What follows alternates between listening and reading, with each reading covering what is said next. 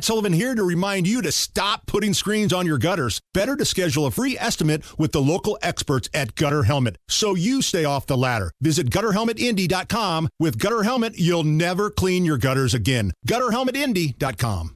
So I want to find out your thoughts on this because still, when I drive around, whether I'm going to, go get something to eat, whether I'm going to a store, run some errands, I still see the now hiring signs all over the place.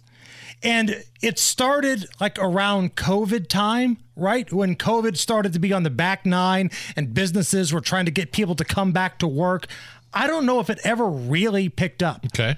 Because Biden always talks about all these jobs he's created, but it doesn't look like anybody wants to take these jobs. You mean these jobs that have recovered? Right, 100%. So there's this survey from Monster.com, the job people. 65% of job seekers consider jobs that require more than 3 rounds of interviews to be the biggest red flag of a bad work environment. So I'm reading a little bit more about this survey. Quote, requiring more than 3 rounds of interviews could indicate that the company is indecisive or disorganized, and because of a company's hiring process reflects the culture. I would say, like, if you're like a lower level job, like a fast food or just entry level retail, if they're interviewing you 3 different times, that might be sort of a red flag. I wouldn't even expect them to do that anyway. But a high level job, whether it's a sales executive or being part of some sort of accounting firm or something like that, I don't know. I would think that was normal. I don't think having 3 interviews even for anything is something I should be offended about.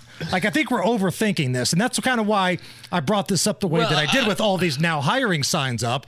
I think the workforce during COVID, they got so comfortable either working from home or feeling super entitled that a lot of people are so judgmental now that 3 interviews, kiss my backside. I think that's a little extreme. Yeah.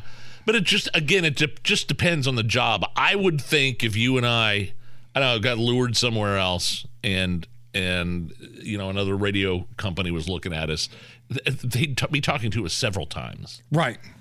The same goes for like sales executive, managers, stuff like that.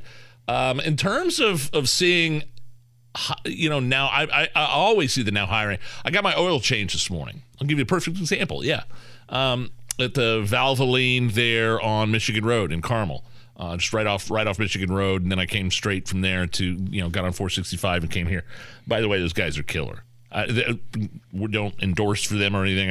I'd like to point out good service when I see it. Those guys at that Valvoline right next to Prime Car Wash there on Michigan Road, they did. I mean, I was in and out in 10 minutes. The guy knew what he was talking about. Love it. But yeah, everybody complains about bad service. I know. I like to talk about good service. I love to talk about good service, and I've never had a bad experience at that Valvoline or the one in Whitestown. They both did excellent. But yes, I saw now hiring signs all over the place.